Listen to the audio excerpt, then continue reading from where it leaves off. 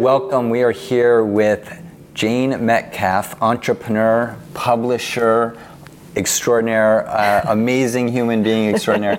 Great to be with you. How are you? Thank you. I'm excellent. I'm delighted to see your digs here. Yeah, so much to talk about, and we're going to talk all about Neolife, which is extraordinary. But first, I want to talk about you and your background. Such an extraordinary, different set of things that you've done. You were the co-founder of Wired. You've done a chocolate company. You've done all sorts of extraordinary things. Let's go back to the 90s and really that sort of area which we were chatting about earlier. Talk us through a bit about you and what you're most passionate about and how you got started. Okay. So I was living in Europe, and I answered an ad in the Herald Tribune that led me to an organization that was doing, editorial and financial content, but was using technology in innovative ways to extend the reach and the profile of a very small group of entrepreneurs. And so I met my partner Louis there and ended up moving to Amsterdam to be with him. And at that point, we created a magazine called Electric Word, which was basically about how technology was, basically it was man-machine interface. It was all the technologies that would allow you to communicate. So it was, talking, writing, publishing. So it was everything from voice recognition and speech synthesis to tools for translators and then machine translation. And that got us into studying artificial intelligence and natural language processing and neuro-linguistic programming and all these really crazy. And no one knew anything about these things at that point in time, right? Well, the interesting thing was, those fields were all very vertical and right. You could go really deep into there, but they had no language for communicating across all of those different fields. And so our publication, Electric Word, was a place for, smart people, not just general public, but researchers, to learn about something that they otherwise would never be reading about. And this is a theme that comes back again and again in my life. But we were in Holland, and Philips was super innovative, and they were starting to digitize all these different data types. They had the Walkman. I forget what Philips' version of the Walkman was called. But, music went first. Then they started... so of course. And was this early 90s or? No, this is 80s. 80s. This is 80s. And so we saw how all these data types were getting digitized. We came to Macworld in San Francisco, and we met a lot of the engineers working on these things, and they had big dreams about how the technologies they were developing were going to change the world. And they were talking about changing education. They were talking about changing democracy. They were talking about, civic participation. They were talking about revolutionizing business, crumbling hierarchies in business so that information could flow. And, the hacker in the IT department could suddenly be talking directly to the chairman of the board, which was unheard of in the 80s. And even in the early 90s, this was really not happening. And so we came to San Francisco, and then we plugged into the whole Macintosh community and met that whole scene. The cyberpunks were there too, and all of a sudden it was like, this is really interesting. There's something much, much bigger here than just where's technology taking us. It's like, so anyway, that was sort of... at that moment in San Francisco, there was the Grateful Dead era and then these cyberpunks. What was the atmosphere back then like in the ecosystem, in the community? Oh, it was incredibly diverse, so many different points of view, people from all over the world. Some of them were hackers, some of them were, the LGBT community, some of them were, Hispanics involved in, social justice and art, and, everybody was interested. I mean, I used to love talking to people about going into different communities and talking about how technology was going to change their community. And I'll never forget this day going into a little theater south of Market and talking to a group of puppeteers. Wow. And here are the adventurous few who are experimenting with it. And then the woman goes, yeah, but I make sock puppets. What's technology going to do for me? And so, was there an aha moment then that led to Wired? Because that seemed like a real turning point, I think, for what was going on at the time. It sort of coalesced a lot of things going on. Absolutely. Between art and culture and technology and interesting people. Exactly. So after Macworld, we came back to Amsterdam, and we were talking to artists who were doing lots of like data visualizations and stuff, and having, pumping visuals into their rave parties, based on algorithms or based on data sets or whatever. And, we just started thinking about all of this and thinking, the world's going to change in profound ways. And we can't just talk about technology. My partner Lewis used to say, if Rolling Stone talked about the rock and roll revolution the way computer magazines are talking about what we call the digital revolution, they would be writing about amps and wah-wah pedals. But they were talking about the lifestyle of rock and roll and going and the on politics tour of rock and roll, right? And the impact of rock and roll on the world. Yeah. So so we wrote the business plan for Wired. We thought about starting it in Amsterdam, but there was no risk capital, so we didn't know who would invest in it. There were very few people who would walk away from their day jobs, and take a winger on getting this thing off the ground. And then from a business standpoint, it was telecommunications costs were killer. Right. And I was trying to put together on top of that advertising packages where 11% of my circulation was Holland and 35% was in the UK and 40% was in the US. And it was like, hey guys, let's get on a conference call and talk about budget sharing. It's never going to happen. Right. On top of that transatlantic call was costing, exorbitant fees. $1.50 a minute. Yeah, exactly. No, way more. It would have been back then in the late 80s, would have been $5, $10 a minute. Yeah. So anyway, we packed up and we came to San Francisco and we found this extraordinary community of people. It's funny, we came to New York first and we went to talk to both computer magazine publishers and consumer magazine publishers, and they just looked at us blankly. The consumer magazine people were like, we don't get it. There's nothing cool about this. And you're trying to tell me Absolut Vodka is going to advertise in this? No way, not going to happen. And the computer magazine publishers were saying, if everything you're saying is right, then everything we're doing is wrong. So therefore you have to be wrong. Right. So you've just rolled out recently Neo.life, an extraordinary new digital magazine. Yeah. Explain what that is and what you're doing here, your vision for Neo.life. And also, I'd love to learn more, what's going on now that may remind you of what was going on both in the 90s and 80s with this cultural sort of revolution that was going on then, for maybe similarities or differences to now? So many similarities that I'm asking my friends who knew me then to tell me how it's different, because I don't want to get caught in that trap, where you think you can just repeat something that you've done before. And of course, media has been innovated to smithereens, so it's like that clearly is different. But I do see similar things. So there's a lot of people who are deeply, deeply immersed in their fields.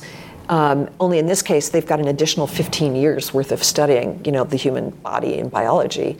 And they just don't have the bandwidth to think about what's happening in another field. They can't possibly keep up with all of it.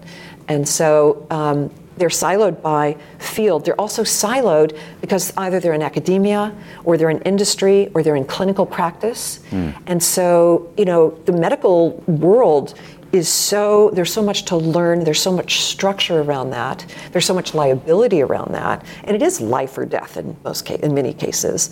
And so everything's very serious, and there's far fewer people taking wild-eyed, wild-haired risks. And so I just see the opportunity to come in and have experts in the fields, but be able to talk across those fields to an educated audience who have an understanding both of biology and technology, and who can see how these things are converging and conspiring, to help us live longer and defeat diseases and prevent diseases from occurring, and why not make us smarter and happier at the same time?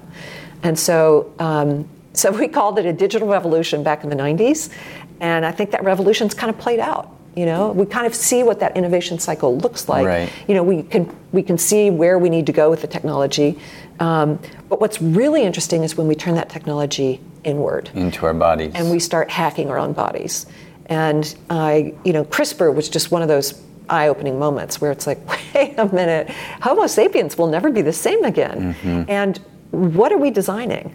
And who's talking about this? Where are the platforms for kind of hashing out what we care about and what human beings should look like going forward? And So anyway, I just thought, this is another revolution, and it's neo-biological. And so I basically declared another revolution.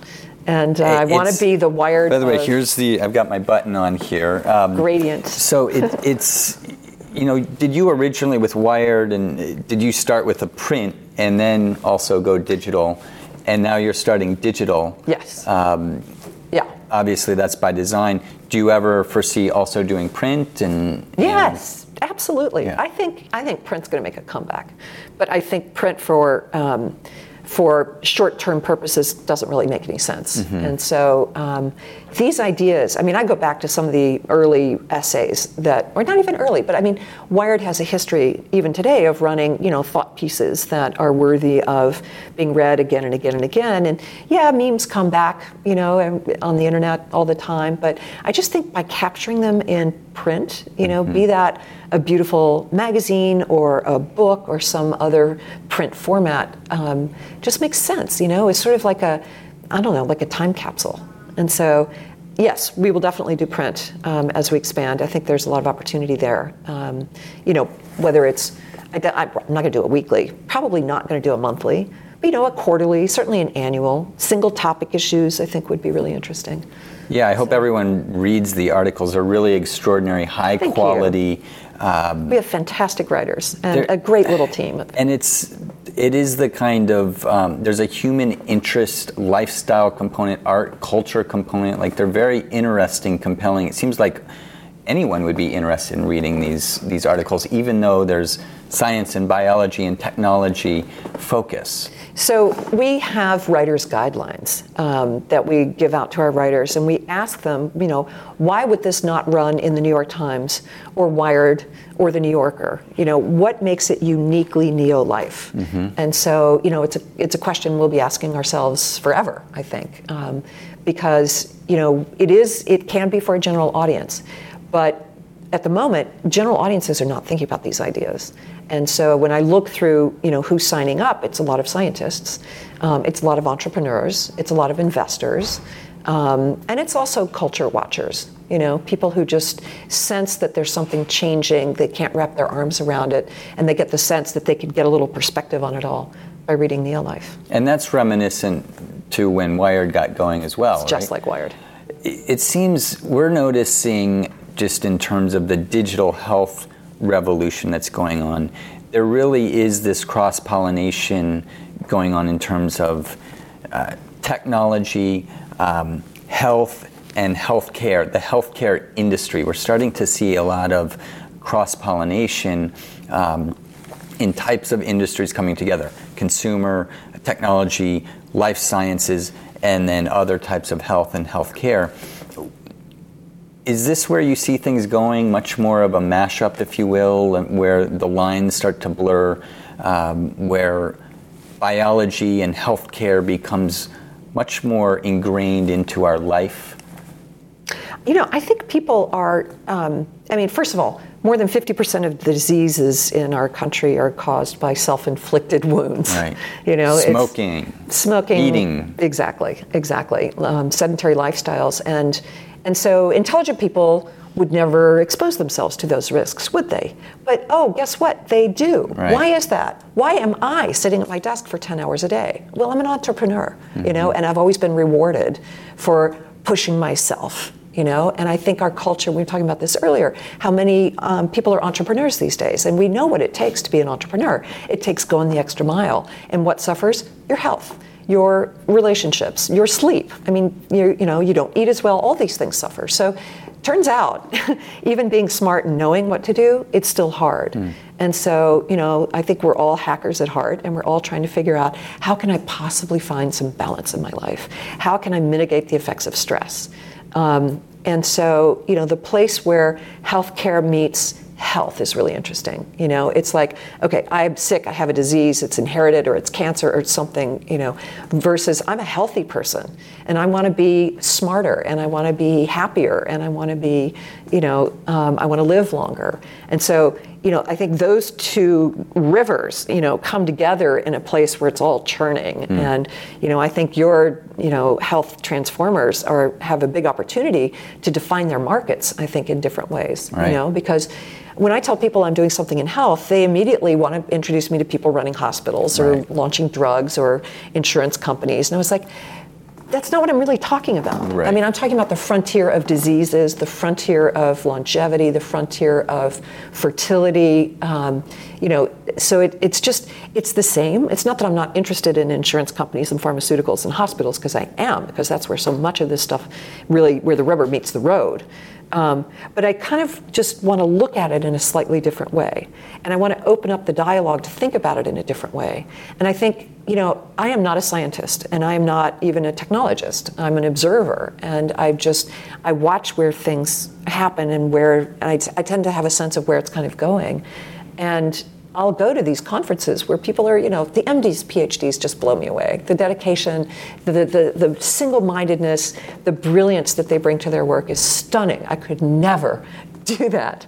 On the other hand, because I'm out in the world having a much broader range and spectrum of experiences, I think there's something to bring to the table.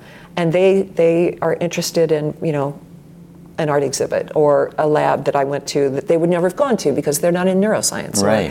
Or, a meditation practitioner that's learned something extraordinary about themselves. So are you observing something similar to, with the digital revolution, the eventual leaders, right, sort of disrupted maybe the status quo? We talked about how media has changed as one example. Many industries have been disrupted by the digital revolution. Are you observing, or do you think that in healthcare, we were talking about the traditional healthcare players of the last 50, 100 years, but there's these new wave of innovators, entrepreneurs, thinkers that are looking at biology, healthcare, health tech, but with a totally different lens, more the lens that you're describing. I mean, is it possible or likely, in your view, that the leaders of the future follow kind of a similar path of change and transformation, and we may not even know who's leading healthcare in the future? No, absolutely. I think it's a wide open field. And what's interesting is it's so personal. It always can boil down to you. And so, we talk about how kind of dreadful it is that the pharmaceutical industry is motivated to not actually cure disease, but to have your patients continue needing those drugs for the rest of their lives. Right. What happens when that gets disrupted? What happens when, so we spend $3 trillion on healthcare. Just in the U.S.? Just in the U.S. We're pretty clear that our outcomes are diminishing as our investment increases. We're pretty clear that probably a third of that spend is totally wasted, but we don't know necessarily where or how. Compliance with your drug regimens is just one. Over prescribing is another, And so where this all lands is going to be a great, big, giant question. And, in the meantime, what I'm interested in is, I'm not interested in takedowns of things that are broken today. I think every conference I go to, people need to vent, and they need to have those conversations, and I get it. But, what are those bright and shiny new opportunities? It's like the charter school analysis. It's like, yes, public health is broken, and maybe if we just start building an alternative over here from scratch, we'll figure out something better. And so we're looking for examples of people, who have a different way of thinking about it. And we're looking also for people who have a different way of thinking about it and who can help articulate a vision for what the future looks like. Because revolution is, historically about destroying what exists. And it often requires a different group to come in and build whatever comes next. And so I'm actually, even though we call it the neo-biological revolution, I'm actually more interested in what comes next. And so... well, it seems like the big opportunity is, with technology, people automatically think of Bay Area, Silicon Valley, or some of the other hotspots, Boston, other areas, New York. This seems like a global opportunity as we think about health. It impacts every human. As we think about the real opportunity to not just focus on the $3 trillion mess over here, but how do we transform health for the 7.5 billion people? Right. How are you addressing that with Neolife? Do you see this as a global story, a global mission for how you're thinking? Absolutely. I mean, I was just in Amsterdam at the Quantified Self Conference, and there were people from Denmark and Sweden talking about the amount of data that is available to public health people to help understand and predict where health problems will occur. Because they don't just have your medical records. They know where you live, they know where you go to school, and it's all, they understand the relationships, that you have, and it's kind of extraordinary. So there's like that thing, Europeans in general tend to have a different view around that because there are municipal services that they get a benefit from when the municipality has all the information. America, we have a very different relationship to that kind of thing. So I think the privacy issues are going to be very important to track across different regions of the globe as we move forward. The AIDS organizations in Africa have just the exact opposite. They've got no information. They don't know where anybody lives. People have no addresses, and but on the other hand, there's 5 billion cell phones out there right now. Right. That's a huge opportunity. There's the Oxford Nanopore sequencer, that can go into the field and help, diagnose disease like on the spot, So places that have no infrastructure can have technologies just like jettisoned in, that are wireless, that can connect up to, additional resources. China, we keep running stories about what's happening in China, right? So a couple of weeks ago, the 20 different CRISPR in-human clinical trials happening in China right now, including one for human papillomavirus in living people. So it would be literally CRISPRing in real time, in vivo. Yeah. So 20 of those experiments are happening in China.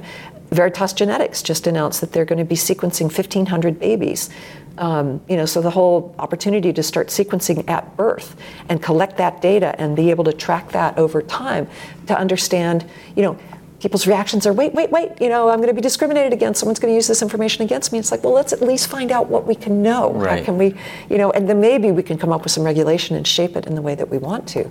But the opportunities, are happening in China right now because we have privacy concerns, we have HIPAA concerns, we have regulatory concerns and of course regulations that are actually, policed, as opposed to regulations in other countries that aren't policed. So you've been a serial entrepreneur. You've done so many wonderful, successful things.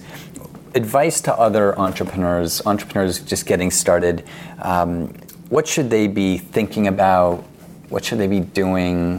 What are your biggest lessons learned for getting started? You're starting this new venture. It's very exciting. It's going really well. Yeah. Getting going. What do they need to know?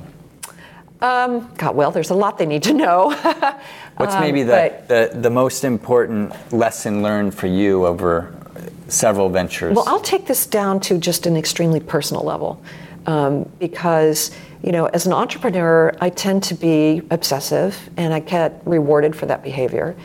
But it leads me to lower productivity, lower creativity, and lower health. And so one of the things that I'm really consciously doing this time is getting out of my comfort zone, exposing myself to things that I'm not a master of. And I think, I would be asked questions as an entrepreneur, and I always had an answer, always. Mm-hmm. And if I didn't have an answer, to me, that was failure. Mm. And I think allowing yourself to not have the answer and to be thoughtful about that and even transparent about that with your investors is a really great way to bring them into your party and to make them more partners as opposed to potential protagonists who are nevertheless going to write a check for me. And I know that's not necessarily what people want to hear because the minute they open that door to, well, I don't know, now you've got your investor, who's in your pants and like basically telling you what to do. I just think there's a way to navigate that better than I may have done in the past. So I am more experimental today. We had a 5-year plan at Wired, and we followed that plan for pretty much 3.5 years. We didn't anticipate that 3.5 years in, more than half of our company would be doing web-based media, because it didn't exist when we launched. So there's that. But I think, raising capital for 12 to 18 months, and here's what we're going to be experimenting with during that time, and here's what the lessons we want to learn during that time are, is a little bit different than, yes, obviously you have to have metrics and goals and all the rest of it, but I just add that experimentation component in right at the beginning when you bring your investors in. And I think you don't lock yourself into a box, because I see a lot of people seem to be driving down a road and they know they're going to hit the wall, but they can't stop because that's what they promised.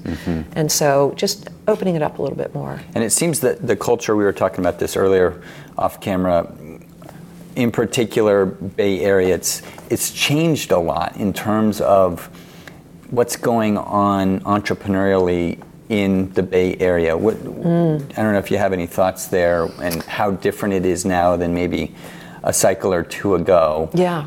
What's going on? Well, I think Silicon Valley is just, the most powerful force I've ever encountered, to be honest. Wall Street is probably the most powerful force, but Silicon Valley is trumping Wall Street in many ways. And so, and the investment bankers are on that list of professions that are going to be obsoleted. In fact, I met somebody at a large investment bank whose job is basically going to be obsoleting all of his colleagues. And I said, well, what do they think? And he goes, they don't believe it. They don't believe that they're going to be taken over. This is the old Goldman Sachs building that we're filming in right now. Oh, and you're it's all kidding. Startups now. Yeah, perfect. To my point exactly. And so, kids, entrepreneurs growing up these days, there is no safety anymore. Going to IBM, of course, was supposed to be the safe thing, and that wasn't. And, I think the only safety these days really is in acquiring skills. And so, you have to spend a certain amount of time acquiring as many skills as you can, and then, come up with an idea. And, my kids in high school did not consider themselves entrepreneurs at the beginning, and now 4, 5, 6 years later, I think everybody thinks that the only safe thing to do is have a lot of skills and be an entrepreneur, which is radical rethink, because I think people's perception of risk has just gone much higher, and I think their understanding of how the world's going to change and how rapidly it's going to change is coming much faster. And so, it'll be interesting, because not everyone has the mentality to be an entrepreneur, as you know. Which isn't the same thing as going to work for a startup. Right. So there's the leaders who absorb, the body blows, the emotional roller coaster, all the rest of that stuff. And then, of course, still have to display the leadership. I know you're an optimistic person. Are you optimistic about the future? Hugely. And particularly if we have a vigorous public debate about the impact of science and technology on Homo sapiens and on our planet. I think we can be, I was at the TED conference this year, and there was a conversation around geoengineering. And one very brilliant scientist said, I just don't think we should be experimenting on our planet like that. And the other brilliant scientist said, well, haven't we been experimenting on our planet for the last 50 years, pumping huge amounts of carbon dioxide and, all the rest of it into the environment? So, I am a firm believer in technology as a way of solving problems that technology has created. And so it just requires very conscientious and very deliberate and very public dialogue. And one of the things that I'm hugely excited about is an example set by somebody like Kevin Esvelt, brilliant geneticist who's done this experiment in Nantucket and Martha's Vineyard in explaining the science of gene drives to the local communities there as a way of eliminating Lyme disease, and giving them the keys. Say, look, I'm explaining how this works. I'm going to continue explaining how this works. I'm going to let you drive. If you want me to move forward experimenting with this, I will. And if at any point you want me to stop, I will. I will always share my results. That's really interesting.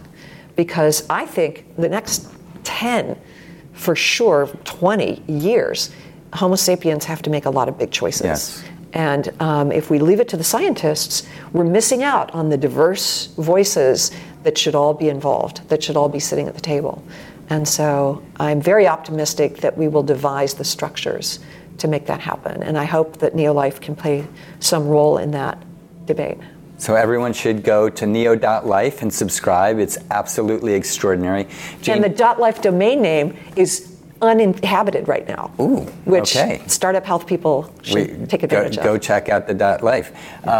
Jane, just want to thank you for being so influential, inspirational. You've really, the work that you've been involved with and helped lead has really, I think, impacted at least a generation or two of the future's entrepreneurs and creators. And so just want to thank you for everything that you've already done, and so excited about what you're doing with Neolife. Well, thank you, Unity. I'm thrilled to be here. I think Startup Health has chosen the most important work to be doing today, which is let's solve the health piece first, then productivity, then clean environments, then everything else can come into play. But if you don't have your health, what do you have? Right. So thank you.